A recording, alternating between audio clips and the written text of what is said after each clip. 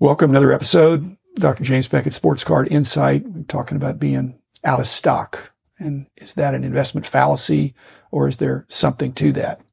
First, thanks sponsors, Beckett Media, Beckett Grading, Beckett Authentication, ComC.com, Burbank Sports Cards, Mike Stadium Sports Cards, Heritage Auctions, Huggins and Scott Auctions, Topps, Panini, and Upper Deck. Back in the day when a local card shop was out of stock, it could be good for business. It could be bad for business. And that is not what's going on now. What's going on now with the COVID is out of stock. Well, there's some of that, but there's also the out of stock because cards are not shipping. And so we're going to have probably a pretty strange situation where there are no releases for a while because they're either stuck in the pipeline with in distribution that can't be released because of non-essential businesses. I think we could try to convince our president and the other government and legislators that card collecting is an essential service, but I think that's a pretty uphill battle. So out of stock in the old days sometimes was good because it meant that a product was moving. Nowadays, if you're out of stock, that means you missed a sale.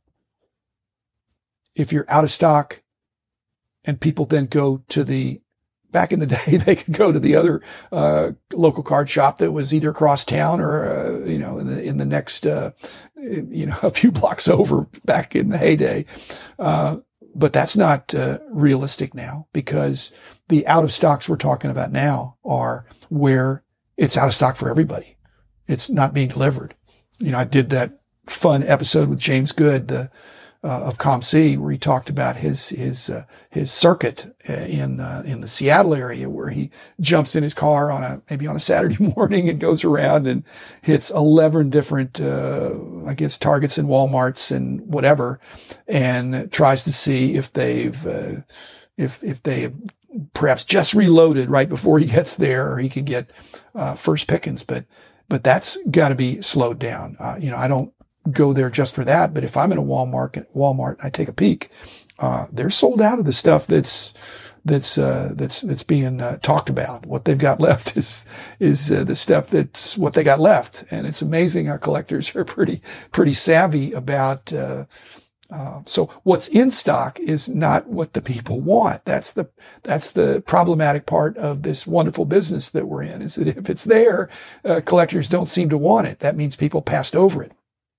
But if it's there, then, like I said, maybe other people passed over. If it's not there, that's what you want. So, again, in the old days, inventory, could appreciate, and that's actually the case now. But, if you could even go to a local card shop. So my heart's out to our sponsors, Mike and Rob and Ryan over at Burbank. What's good for business is to have the cards that the people want, have the people be able to come in your shop and browse and enjoy and walk out with something that you wanted.